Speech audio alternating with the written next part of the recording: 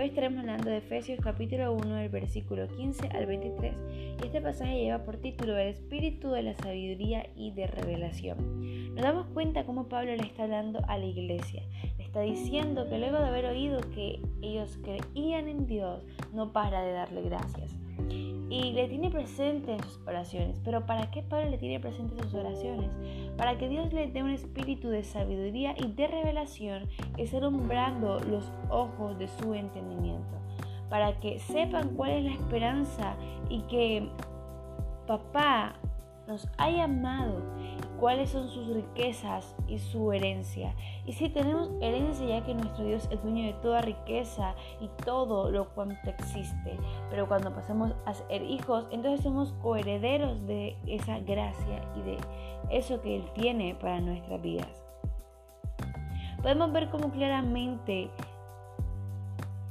debemos pedirle y clamarle a Dios por inteligencia y la sabiduría que viene de lo alto, porque no debe ser una sabiduría humana, sino una sabiduría que supera todo entendimiento. Y es que podemos ver la superintendente grandeza del poder de Dios para con nosotros.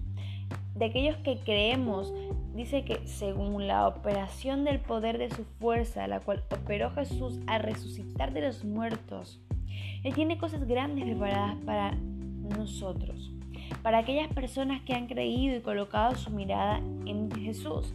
Luego de haber resucitado, se sentó a la diestra de lugares celestiales, ni la muerte pudo con Él, teniendo un poder sobre todo cuanto existe. Y saben que Él nos da la autoridad como iglesia, la cual nosotros somos en Cristo Jesús.